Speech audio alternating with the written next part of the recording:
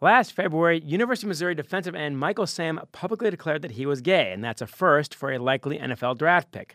Last week, the St. Louis Rams drafted him in the last round, and that is another first.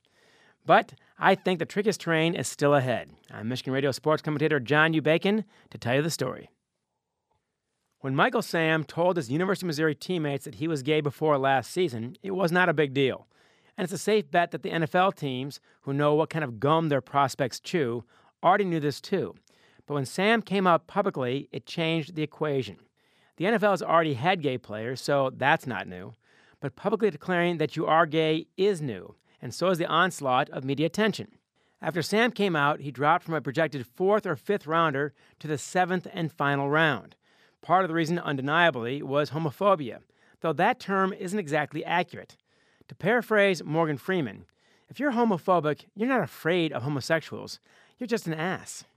But the NFL teams that passed on Sam probably had other reasons too. Yes, Sam was Defensive Player of the Year in the Southeastern Conference, but he's not a complete player. He's great at sacking quarterbacks, but not at covering the run. At the NFL Combine, his numbers for speed and strength were not that impressive. But I'll bet the biggest reason teams skipped him in the draft was a much bigger fear, not homosexuality, but distractions. You don't have to hang around football coaches very long before you hear their most hated word, distractions, about 100 times. Coaches are maniacally focused individuals, and they expect their players to be that way too. When the St. Louis Rams spared the league an embarrassing black eye by drafting the clearly qualified Sam, a few eyebrows went up when Sam celebrated by kissing his boyfriend on live TV. Some people felt uncomfortable. But as ESPN's Jamel Hill said, blacks and whites would still be drinking from separate water fountains if we waited for folks to be comfortable.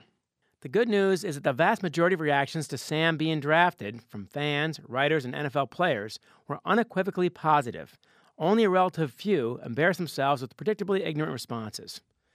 And that's why Sam's next move was so baffling. Having won the war, he decided to lose the battle, or his handlers did. Soon after he was drafted and publicly welcomed by his teammates, he repeatedly said that he wanted to be judged only as a football player and keep his private life private. Fair enough. But then he signed a side deal with Oprah's production company for a reality show based on his life on and off the field. Commentators who had publicly supported Sam's decision to come out now pointed out the hypocrisy of talking the talk but walking the other way. Sam's handlers and producers, who all stood to make millions of dollars off the reality show, had to be convinced by the team to drop the idea. And apparently, it took a lot of convincing.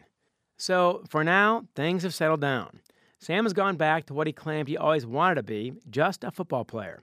He has plenty of work to do just to make the team, and even if he does, the average career for an NFL player is about 3 years. That's why the NFL stands for not for long. The trickiest terrain still lies ahead, and it's not on the field, and it's not with the fans or even Sam's teammates. It's with his advisors, who threaten to plunder his chance to make a difference before his career even starts. They need to let Sam be himself and do his job. That's enough for any man.